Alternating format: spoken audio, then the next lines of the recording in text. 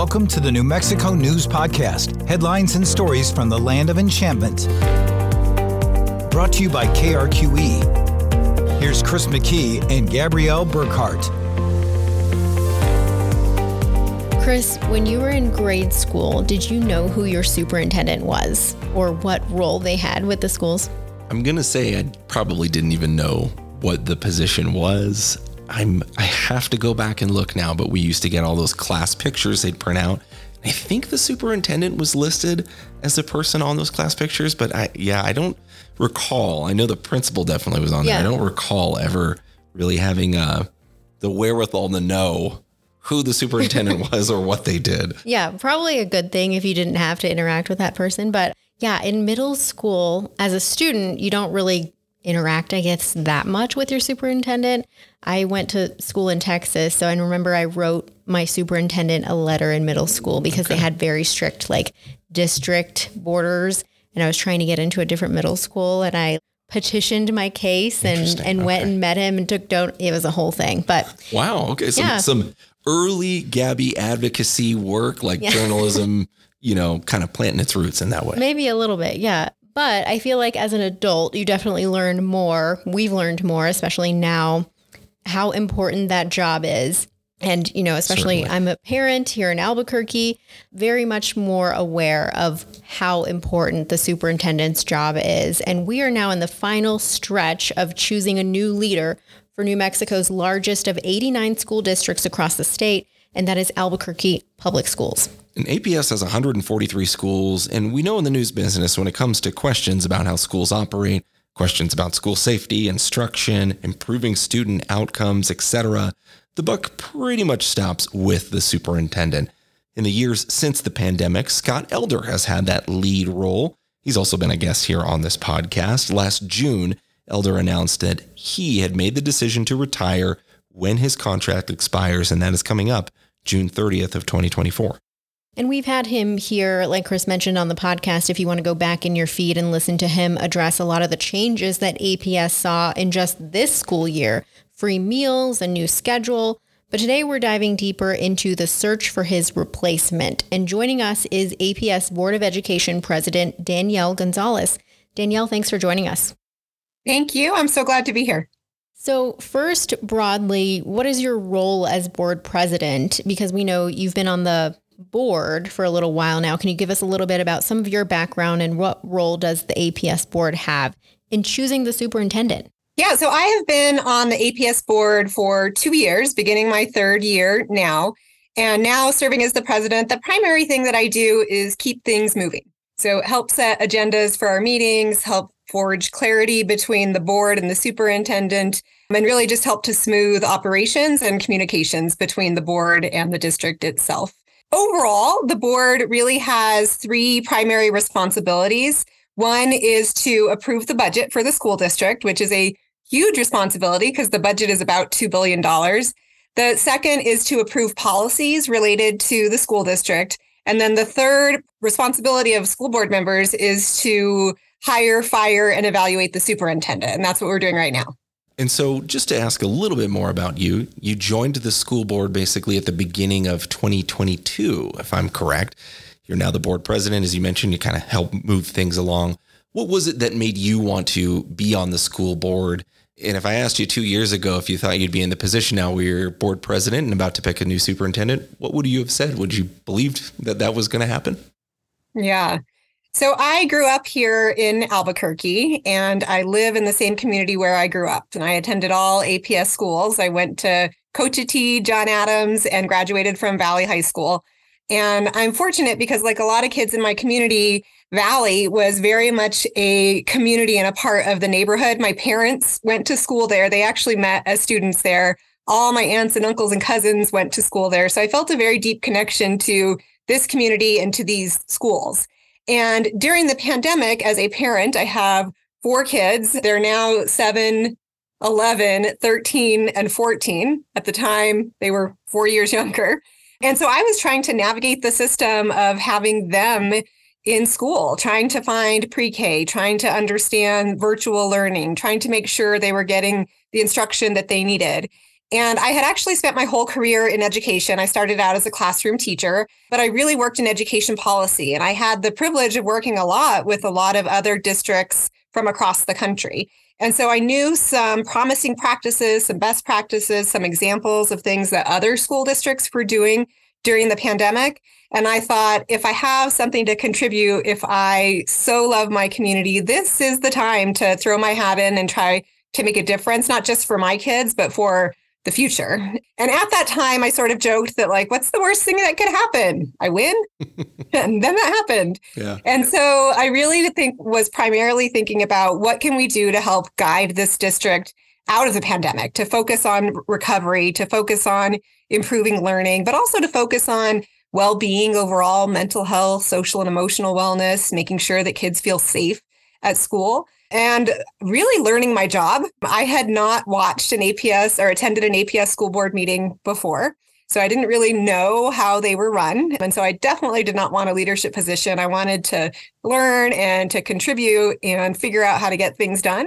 And now, after 2 years, I feel like I've learned a lot about that, and we're really moving forward and making some progress. It's interesting just to hear some of that background, because we did hear from so many parents in the pandemic about, whether it was concerns, support against how schools were conducting business, you could say. And so to have those experiences, to see that you joined the school board now and to be at this sort of pivotal point, it's very interesting. I think that's why a lot of people decide to throw their, hat in the ring, like you said, because so many things were changing constantly for families during those years. I've shared a similar experience. I joined the board at my daughter's preschool similarly because I'm like, I feel like there are things we could be doing better here.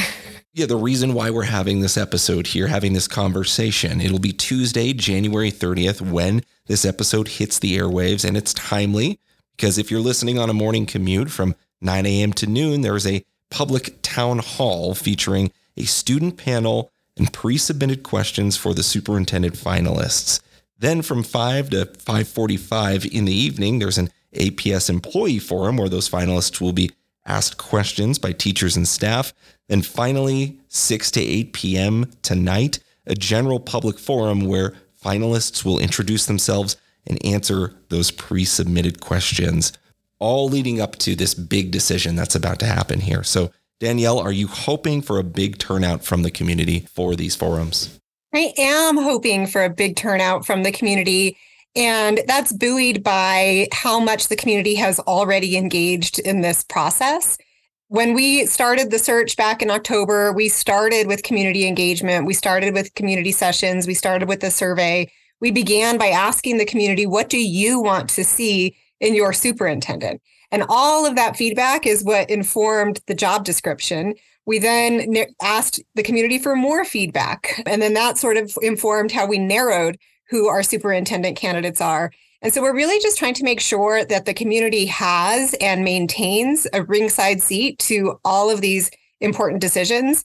And I want to say, when I say community, I truly mean everyone. Lots of times when people think about the APS community, they think about educators or staff or families with kids in APS schools. And while all of that is true, we mean students, we mean community leaders, we mean grandparents, we mean business leaders, we mean anyone who is affected by the work that Albuquerque Public Schools does.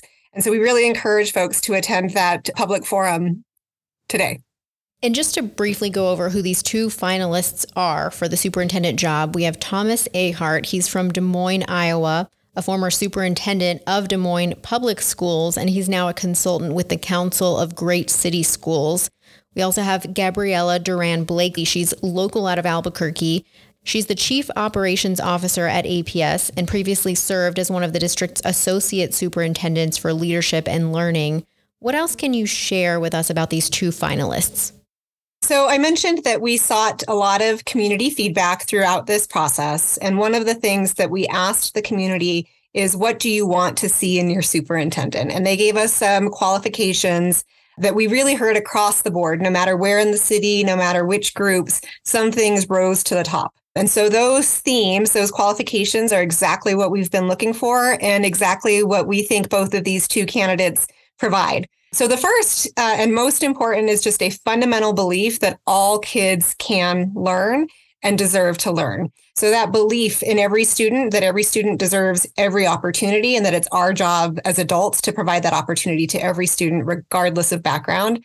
The second is harder because it's a demonstrated ability of having done so. So looking for evidence that this person in their prior career has actually led initiatives or work that have improved student outcomes and have made things better for the students they serve. And that right there really narrowed our pool because we want someone who can come in on day one and steer the ship and drive this district and implement our strategic plan.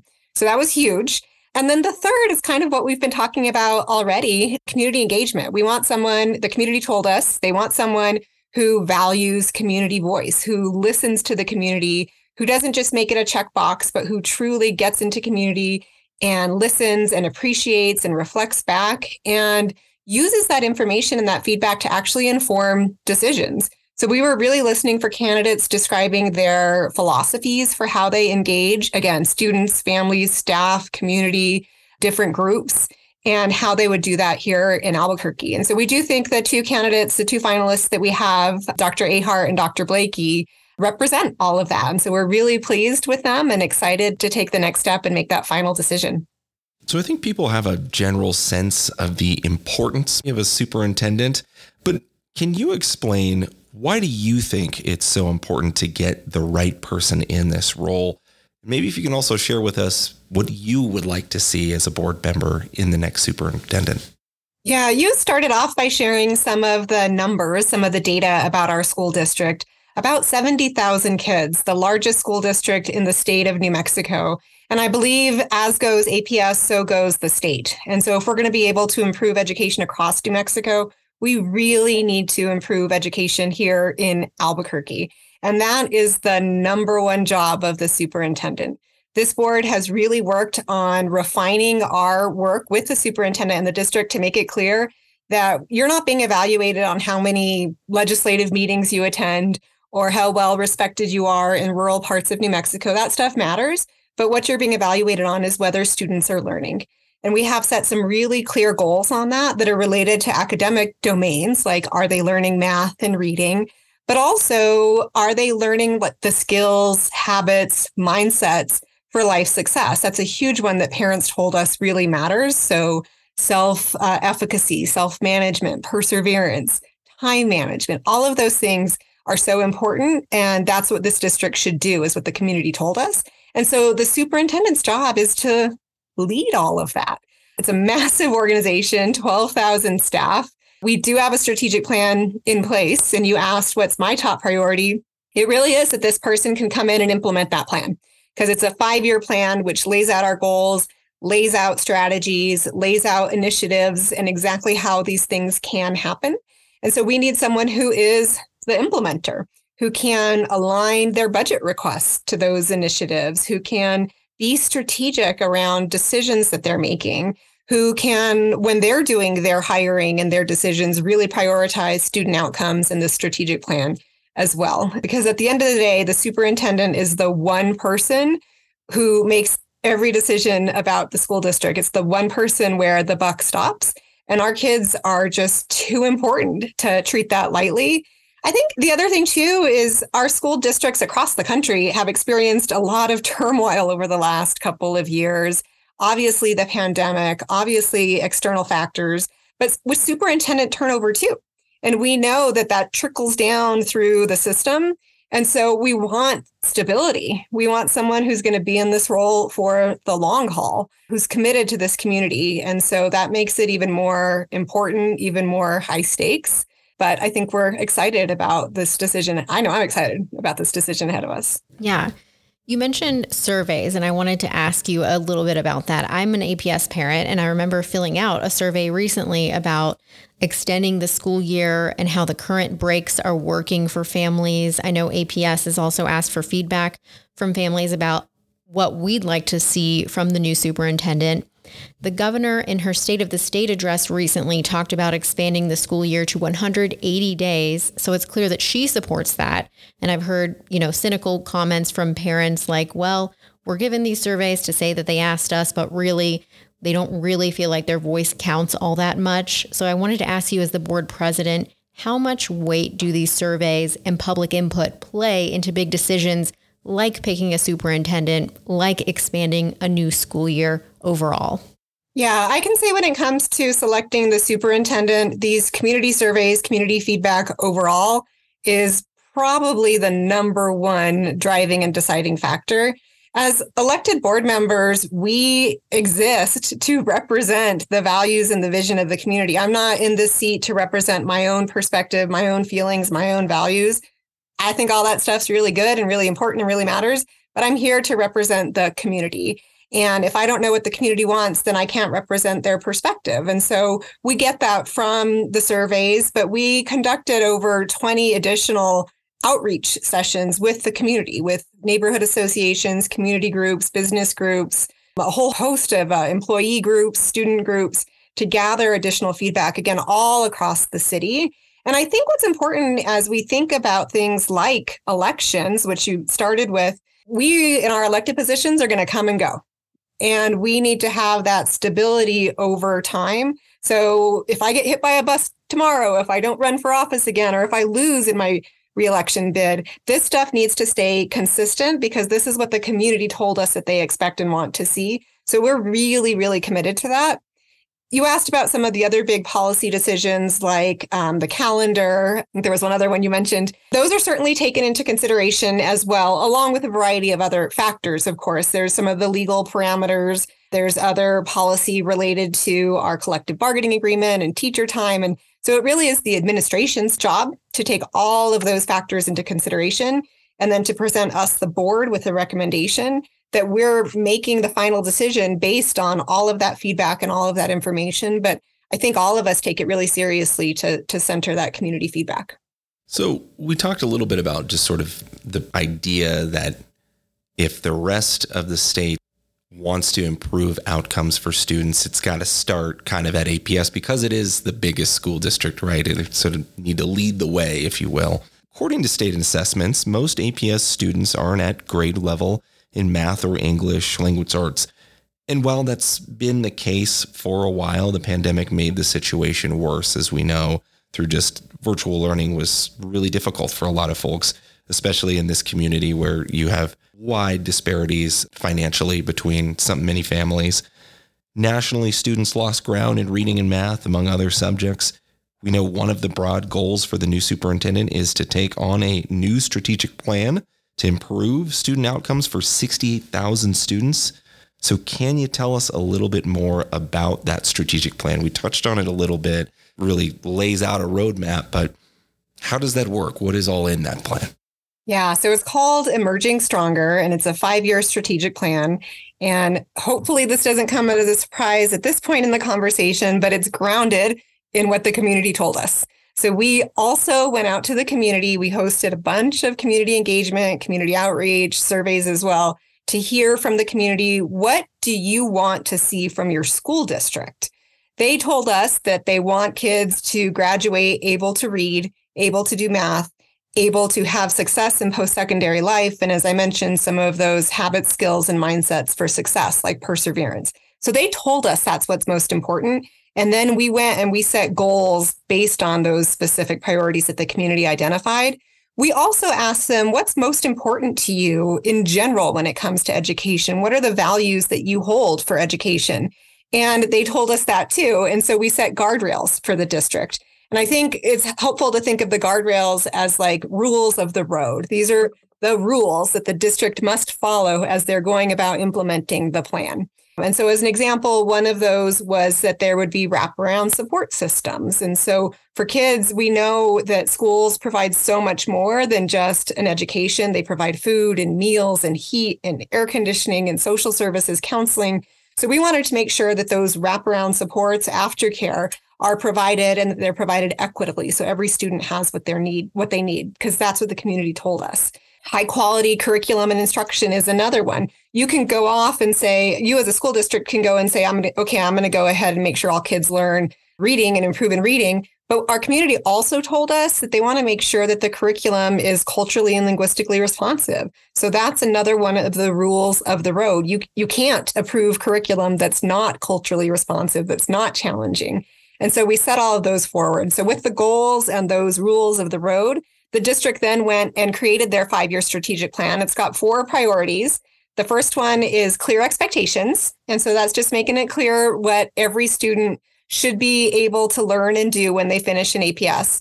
The second is rigorous expectations, because I think we've had low expectations for too long for too many students. And so we want to make sure that everybody gets the highest quality, most challenging, grade level appropriate content. So that rigorous instruction is key. The third is related to operations. And then we also have social emotional skills. And so it's a plan that has clear metrics, clear initiatives. The superintendent's job is to align it to the budget, and our job is to monitor that for accountability. Let me ask you real quick, because you have been on the board now for about 2 years, and we take a snapshot of where you were at and your mindset from wanting to join the board and the results of the strategic plan. Did those results align with where you thought you needed to see APS or wanted to see APS grow from your time before you joined the school board? They did. And again, I think a lot of it is not revolutionary. A lot of it is common sense, right? It's our kids should be able to do math and should be able to read and should be able to have the career of their choice after post-secondary. Those are things that I want for my kids. They're things that you all probably want for your kids and everyone else wants. So they're not controversial. And again, that's another thing, that when this school board moves on, when the next superintendent moves on, these types of things will stay and can't or shouldn't be changed. I will say that I have done a lot of work around social and emotional development, around mental health, around ensuring that schools are safe, supportive, and that kids have a sense of belonging, because I know that's so important to enable kids to learn. And that's a lot of what I ran on. And again, parents said the same thing. Like, I want my kid to feel safe. I want my kid to have friends. I want my kid to be happy. Those things matter to parents, and there's things that schools can do to foster that. And so, yeah, that's in the plan too, because again, that's what the community wanted. And I know if you want to read more about the strategic plan, it's online. We can put links in our show notes and in the corresponding web article. But I wanted to ask you too, after these Tuesday public forums, the APS Board of Education will meet again in an executive session on Wednesday, January 31st for final interviews with the 2 finalists, and then ultimately select a new superintendent. Again, this person will replace Scott Elder, who's retiring from APS when his contract is up at the end of June. Can you tell us, Danielle, are you leaning a certain way already with your choice, or are you feeling a lot of pressure for this decision? I can tell you I am not leaning a particular way. I am very pleased with both of the candidates that we have as our 2 finalists, and I would feel confident with either one of them being able to carry forth the job. And so when it comes down to it, we'll hear what the community thinks. We'll hear based on the questions that the community has submitted. We will also do interviews, again, based on what the community wanted us to have in the superintendent. And we'll lean in there, and we've got a rubric, and then we're going to have to deliberate as a board. And, we're 7 very different people, different backgrounds. Will we be entirely in agreement? I don't know. I hope so. But we're going to spend some time deliberating, dialoguing, discussing, and hope to come out of that session with some consensus on who the next superintendent is. And again, I think there's probably going to be disagreement across responses to particular questions or competencies or beliefs about either of these people. But at the end of the day, we are really confident with the search that we've conducted and the 2 finalists that we have. And so I'd feel really good about either one of them leading our district. It's a momentous time and certainly pressure-filled decision, I imagine. Is there anything that we're missing that you'd like to add or that you want people to understand? Yeah, we've talked a lot about community engagement, and student voice in particular is a really big one. I think there's still a lot of bias amongst us adults around what students know. And I think we need to get past that and really trust in and believe kids, because they're closest.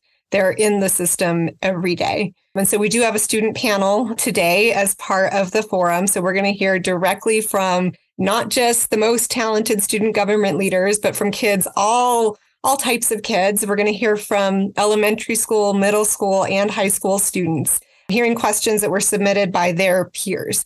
And so this is just another example, not just of how much student voice matters, but how we're really committed to listening and to making sure that factors into our decisions. And so we're always looking for more ways to engage the community, but I think particularly students. So I would encourage all students to get involved.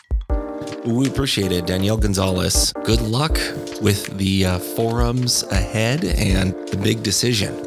Yeah, thank you. It is a big one.